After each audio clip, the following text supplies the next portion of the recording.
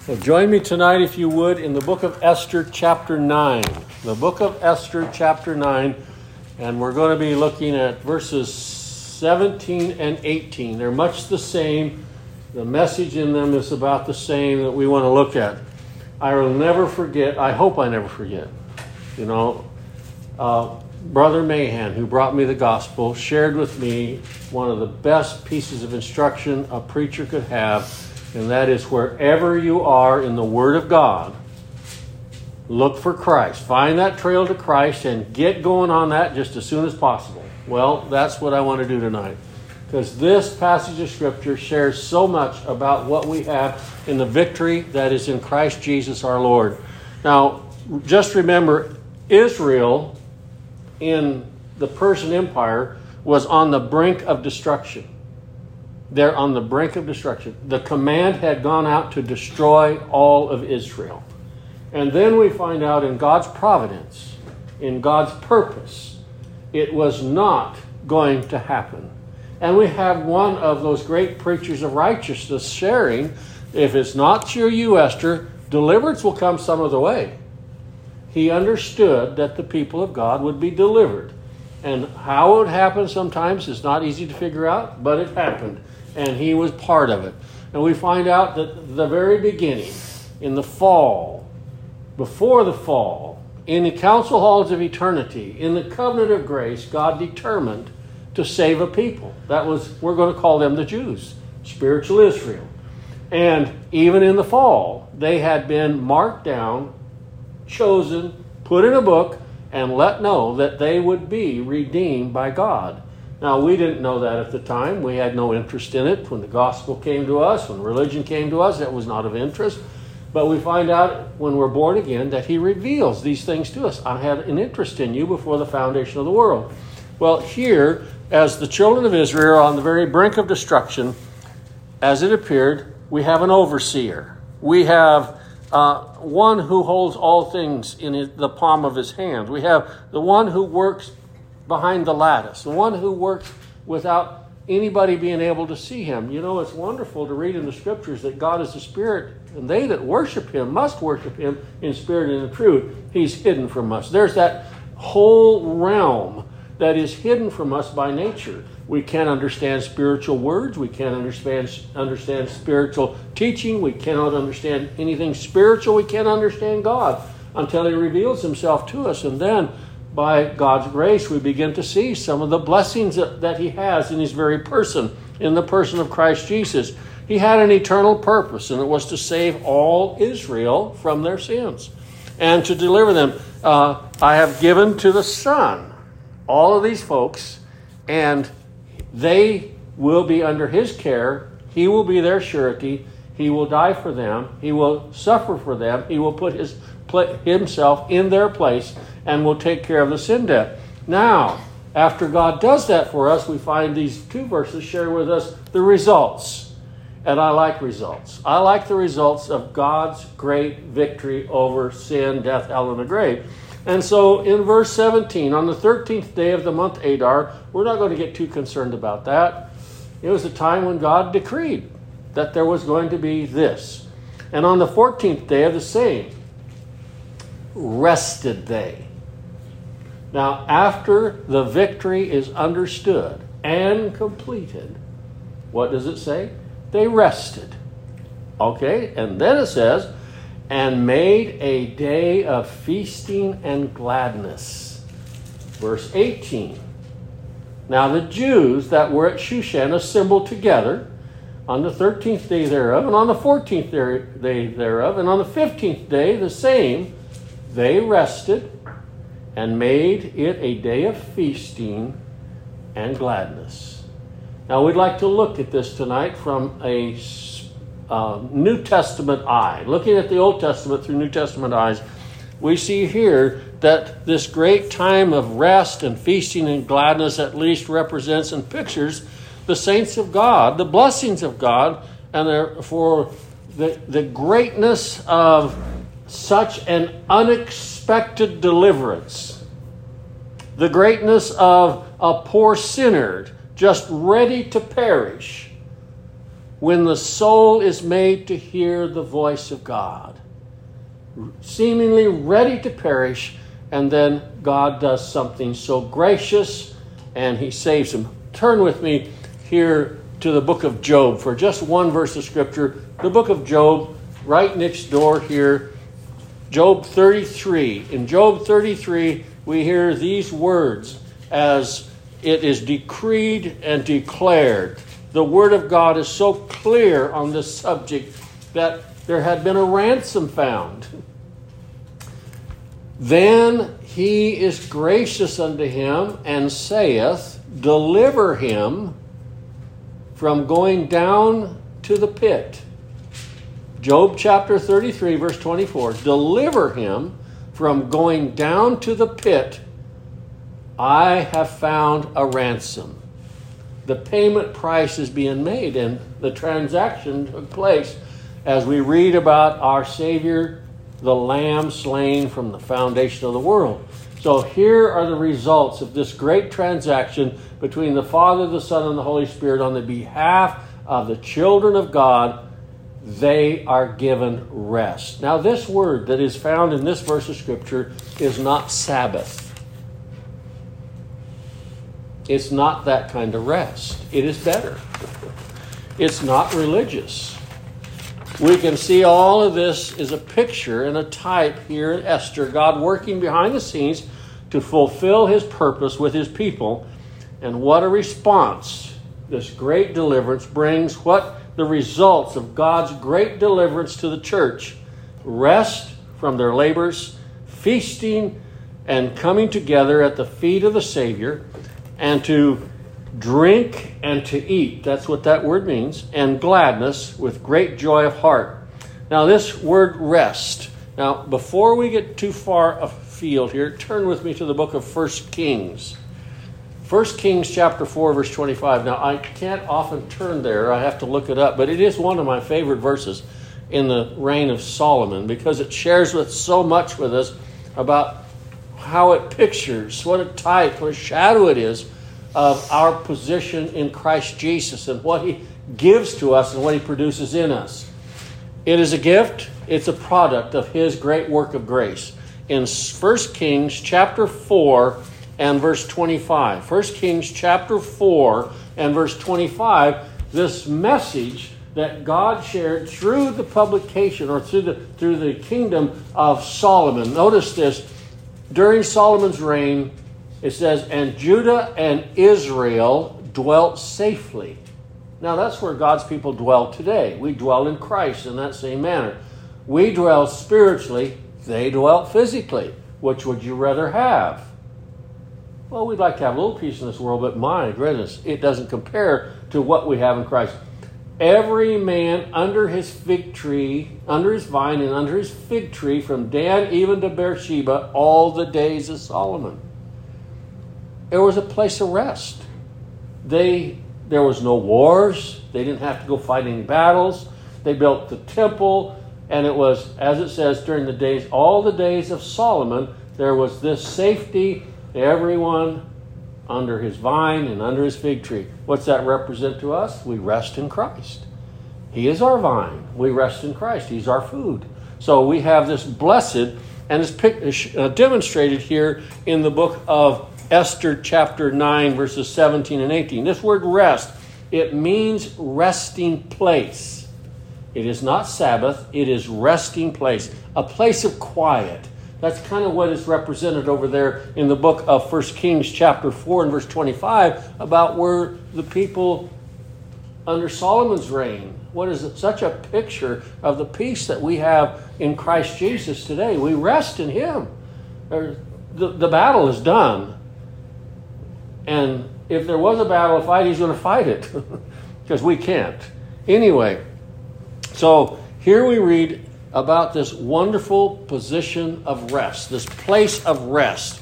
It is mentioned here in the book of Esther. There's 3 times it's used here in the book of Esther, chapter 9, 16, 17, and 18. This word is used. So let's go back to the book of Esther, chapter 9 for just a moment. Esther chapter 9, and there in 3 verses in that passage of Scripture, in that chapter, this particular word is used. And we might ask ourselves, where does the church find its resting place? We are given a resting place. And that's what these children of Israel had. They had been brought to a resting place. Now, it means to be at rest, but it is wonderful to be at rest at a resting place. Here in the book of Esther, chapter 9, there in verse 16, we read that. Verse 16, it says, but the other Jews that were in the king's provinces gathered themselves together and stood for their lives and had rest from their enemies. They had rest from their enemies. What is our enemies? Sin, death, the grave, hell, whatever. And the Lord Jesus took upon all of those enemies, and we have rest from our enemies in Christ Jesus. He is our resting place. He's the place where we come to and we find that rest. And in verse 17, we read that. It says there, and the same rested they. And verse 18, it tells us there, the same they rested. It is a place of rest. Now, this word is almost identical to a word that we find in the New Testament. And in the New Testament, we find in the book of Hebrews a number of times, and it talks about rest there, and it also means a resting place. He's not talking about the Sabbath. Now, Christ is our Sabbath, and Christ is our resting place. But here, turn with me, it's found one time in Stephen's message in Acts chapter 7.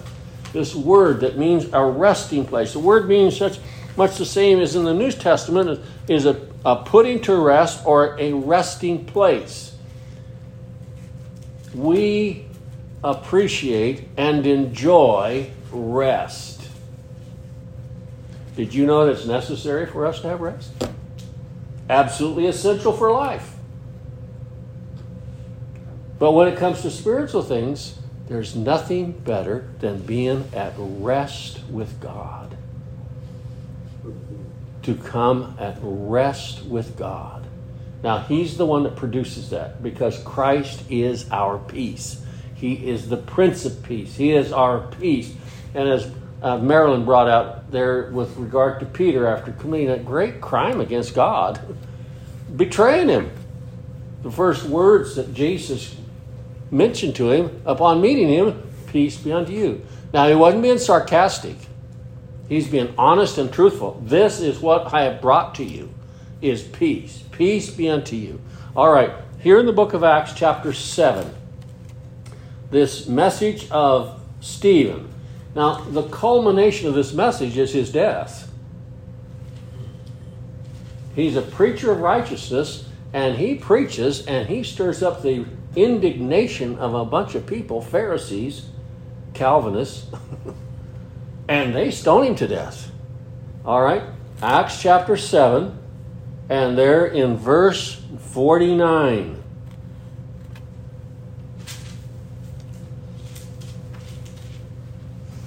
Heaven, this is what this Stephen says this with regard to the temple, and he's saying this, heaven is my throne and earth is my footstool. Now that's the words of God. That's the words of the Lord.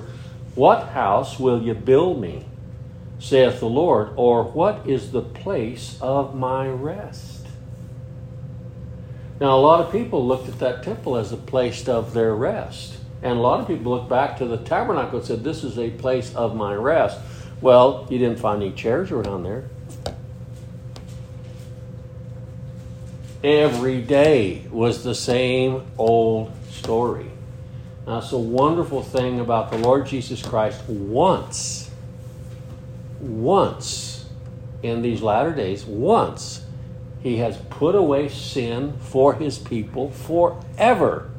There is rest with Him. So, what is the place of my rest? Now, let's look at the other places that this particular word is used in the Greek in the book of Hebrews. Every other time it's used in the book of Hebrews, and it has to deal with a rest.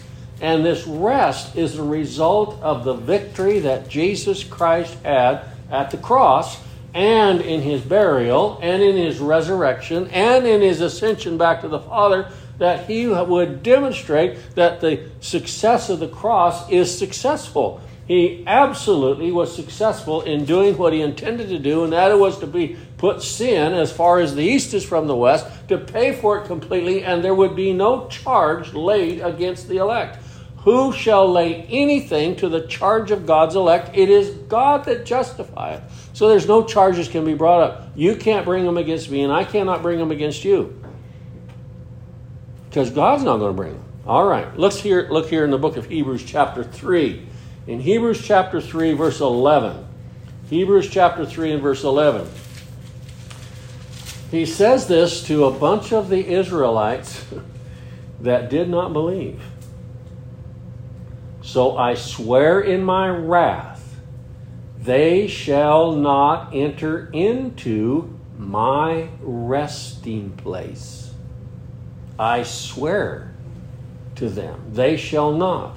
And in that same chapter, in verse 18, this word is mentioned again. And to whom sware he that they should not enter into his rest, but them that believe not? So those that are unbelievers, those who are never purchased by the blood of Christ, those whose names are not written in the Lamb's book of life, they don't have a place of rest. There is nothing spoken of rest for them. Spiritual rest, there is none. In fact, for eternity, there is total unrest. There is no rest at all. There is no peace at all. But in Christ Jesus, we get to sit at the feet of Jesus. There's going to be absolute rest. Peace with God through our Lord Jesus Christ. All right, let's go to chapter 4 of the book of Hebrews, and we'll read this. Just think, as all those Jews there in the book of Esther were on the very pinnacle of being destroyed by the edict of Haman, and God Almighty intercedes on their behalf. We fell in Adam. Thank God he interceded on our behalf. He stepped in. He became our surety. The Lord Jesus Christ became our surety. And as a result, he gave us a resting place, a place to sit down under him, our vine. All right. Hebrews chapter 4, verse 1. In Hebrews chapter 4 and verse 1, we read this. Let us therefore fear, lest a promise being left us of entering into his rest, any of you should seem to come short of it. Oh, the plea goes out. That's why we read in the scriptures, make your calling in election sure. There's time and time again, the Apostle Paul is led by the Holy Spirit to challenge. You know, I was visiting with a lady today, and she said, I was 7 years old when I asked Jesus into my heart. And I says, I did the same thing. I made a profession of faith, and then I heard the gospel, and the Lord saved me. And she says, well, I just had better understanding. I didn't have any understanding when I was 11, so that's why I didn't get it. No, the thing is, you're not going to be saved by an ungospel. You're going to be saved by the preaching of the gospel of Jesus Christ and his righteousness. So I just, to myself, I'm going to pray for you. The Lord had me there for a reason, and I have her phone number. She has some pictures I want to share, and I'm going to share more than that. So, what does it say here in Acts chapter 4 and verse 3? For we which have believed, what? Do enter into rest. Now we know that belief is not our belief. It's what was given to us. We rest in that. It was a gift. But we which have believed do enter into rest, as he said, as I have sworn in my wrath, if they shall enter into my rest, although the works were finished from the foundation of the world. For he spake in a certain place of the seventh day on this wise, God did rest the seventh day from all his works. And in this place again, if they shall enter into my rest. Seeing therefore it remaineth that some must enter therein, and they to whom it was first preached entered not in because of unbelief. And down in verse 10, and for he that is entered into his rest, he also hath ceased from his own works.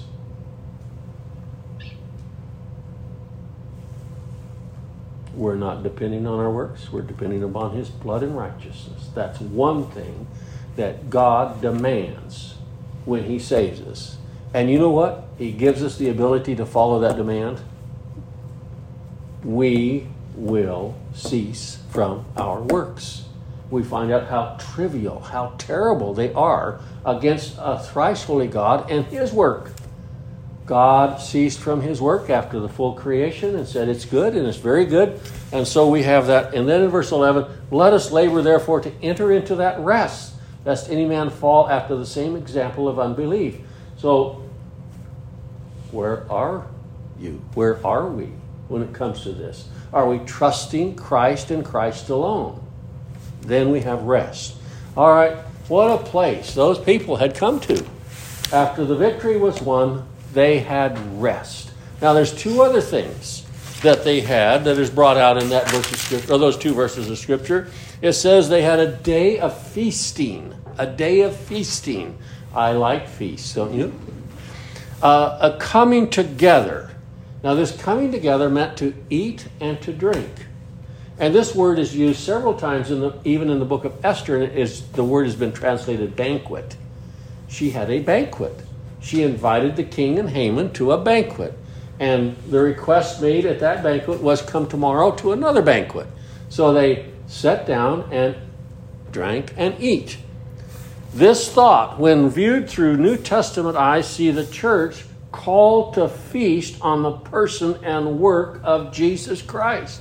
This made so much sense to me when I found that passage of scripture over there in the book of John chapter 6, where he said, unless you drink my blood or eat my flesh and drink my blood, we are called on spiritually to feast on him. Now let's just go over to the book of John chapter 6 for a moment. The book of John chapter 6.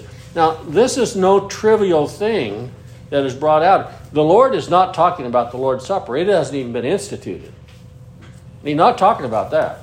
And he's not talking about how people have taken the Lord's Supper and perverted it to such a place that they say that we're actually drinking the blood and eating the flesh of the Savior. How perverted is that? Well, here in the book of John chapter 6 and verse 53. John chapter 6 and verse 53. Let us read this together as we find the Lord saying, verily, verily, which has double emphasis. This could have been translated amen, amen. In fact, there are places in the New Testament where that word was translated amen, or so be it, so be it. Then Jesus said unto them, verily, verily, I say unto you, except ye eat the flesh of the Son of Man and drink his blood, ye have no life in you. Now that's a serious statement. Now that's why they perverted it. They want to have salvation a physical act. And we find out that God has demanded that it be a spiritual act, and that spiritual act is called a birth, and that spiritual birth comes from God alone. It is the new birth. It is coming from God. So he said, whoso eateth my flesh and drinketh my blood, what? Hath eternal life. This is no small thing. This is an absolute essential. Now, what's going on at this time is they're conducting the Passover. And he steps in and says, let me explain the Passover. Now, we go back to the Old Testament to Exodus chapter 12, and we find out that only Jews participated in that Passover. And it was a symbol of the broken body, and eventually they drank wine. It was a symbol of the broken body and shed blood of our Savior, the Lord Jesus Christ. And only the Jews took it, and everyone that took the blood and put it on the outside was delivered, and those who did not have the blood were not delivered. Now, we find out that there was death in every household. In the Jewish households, there was a death, and in the household of the Egyptians, there was a death. In the household of the Egyptians, it was the firstborn. In the household of the Israelites, it was the death of a lamb. It was a substitutionary death. And it is the death of the lamb that we celebrate. We celebrate his. Now, we're planning to have communion service. Come to the Lord's table. We're not drinking his blood, and we're not taking his flesh when we do that. It is something spiritual that God grants to us in the new birth, that we get to participate so closely that it's like being grafted in. We become Him and He is us.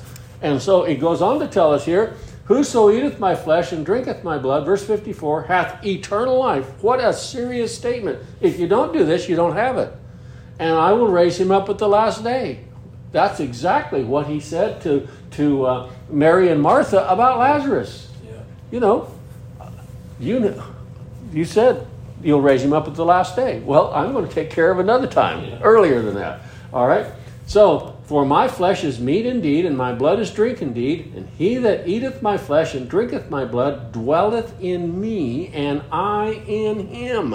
It is a spiritual relationship that God has granted us, worms, to enjoy in our rest. As the living Father has sent me, and I live by the Father, so he that eateth me, and even he shall live by me. So we have this wonderful statement here made by the Lord Jesus Christ about coming to a feast. We're coming to Christ in a feast. We get to sit down and eat and drink.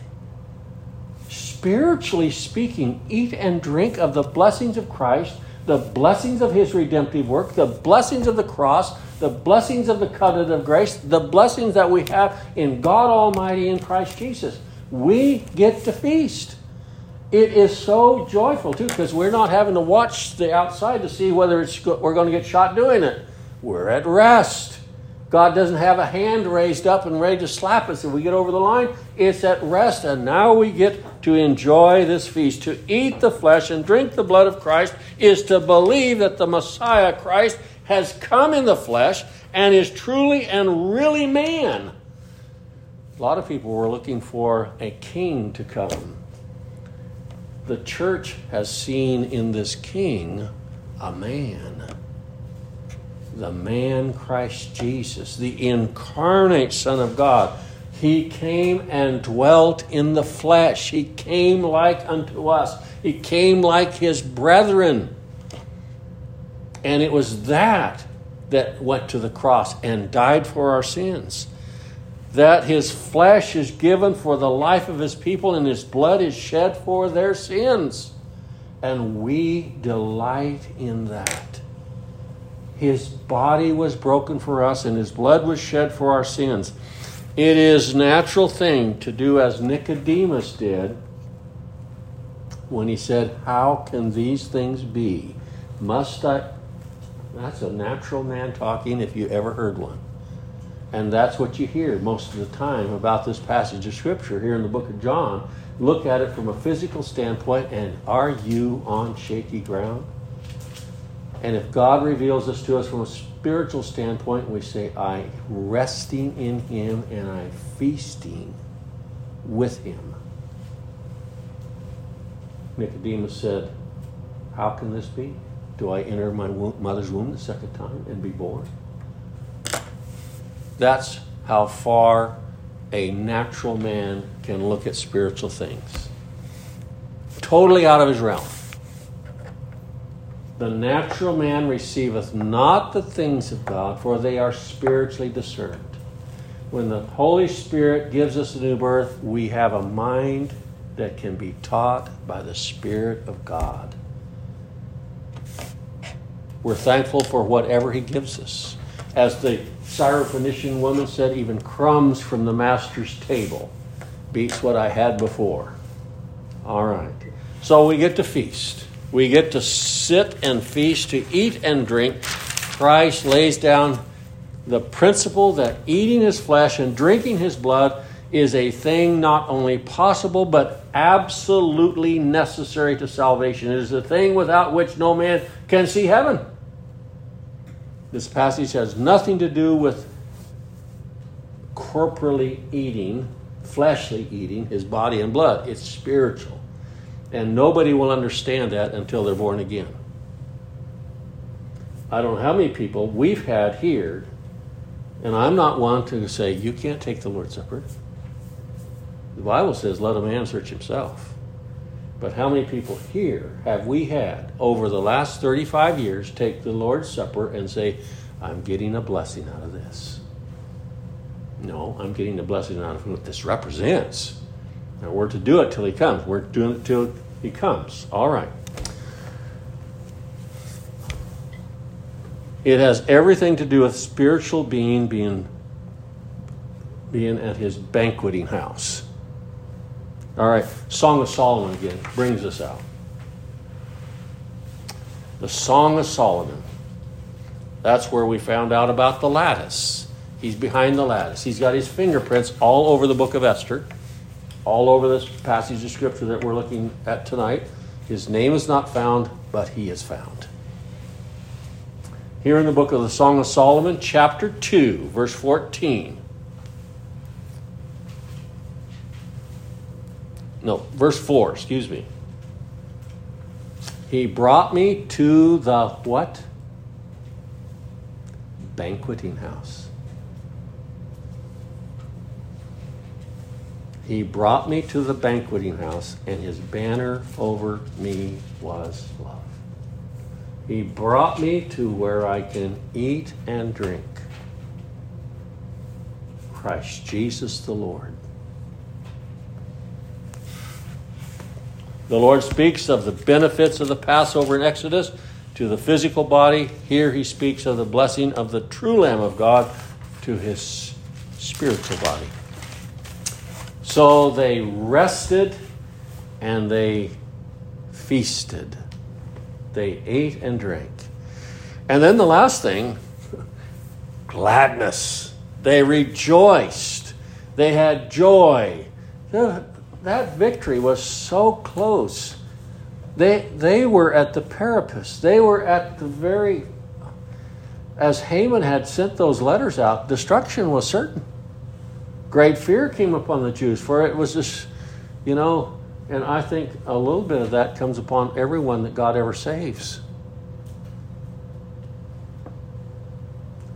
Lord, if it had not been for you. People say it's not fair. I know what fair would have been. Judgment.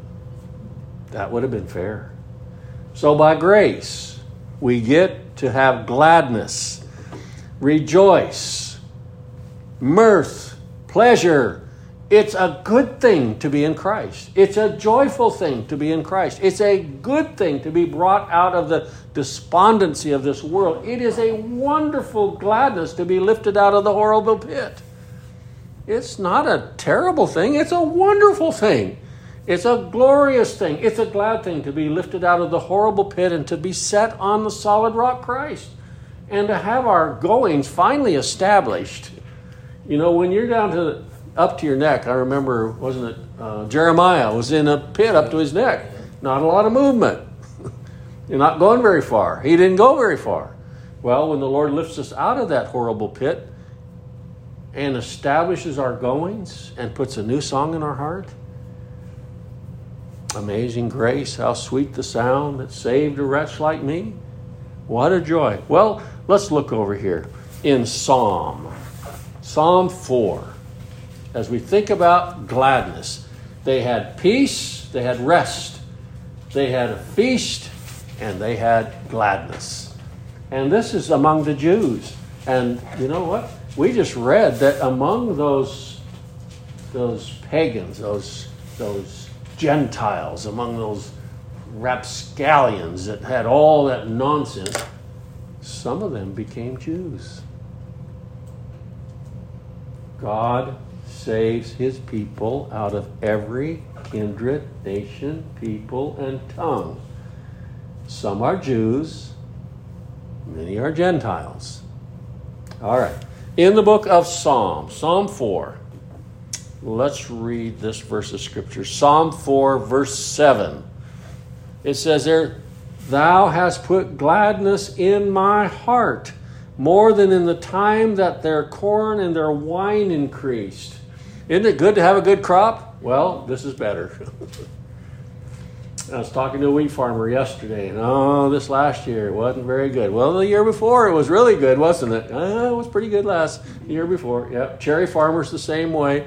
But here it says, as we read here in Psalm 4 and verse, let me get over there again. My little book here traded places with me. Psalm 4 and verse 7. Thou hast put gladness in my heart.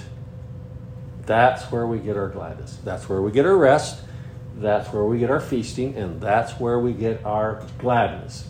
Thou hast done this. You're the one that gave me rest. You're the one that caused me to feast. And you're the one that gives me this gladness. More than the time of their corn and their wine increase. We brag in Christ and not what, where, or when we have in this world. Another place in the book of, let's go to Psalm 100 and we'll look at this Psalm, one more verse, and then a couple verses in the book of Isaiah. Psalm 100. What a blessing it is when those folks all enjoyed and appreciated the victory that they had. They had been spared. How close it became. What is that? There's a verse in the book of Hebrews that talks about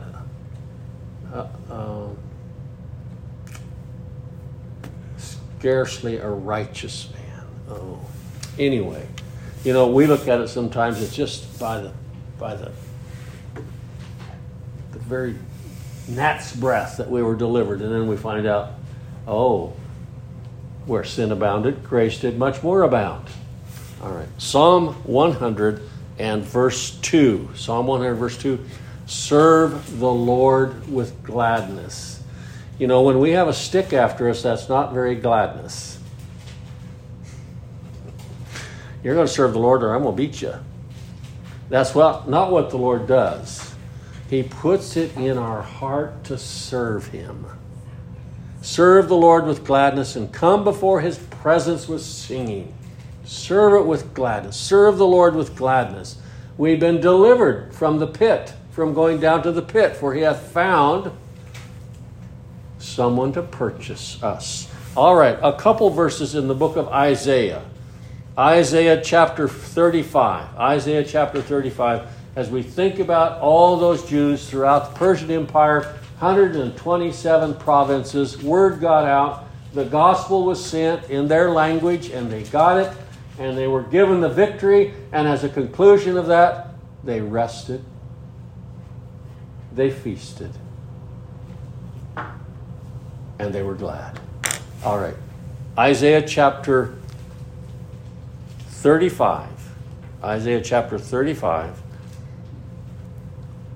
and verse 10. Isaiah 35 and verse 10. It says, and the ransomed of the Lord shall return and come to Zion with songs and everlasting joy and upon their heads, and they shall obtain joy and gladness, and sorrow and sighing shall flee away. That's God's word. The ransomed of the Lord shall return, and they will come with songs and joy and gladness, and sorrow and sighing shall flee away. It's no longer our ministry. All right, one more. Isaiah 51 verse 3. Isaiah 51 and verse 3. And it says here,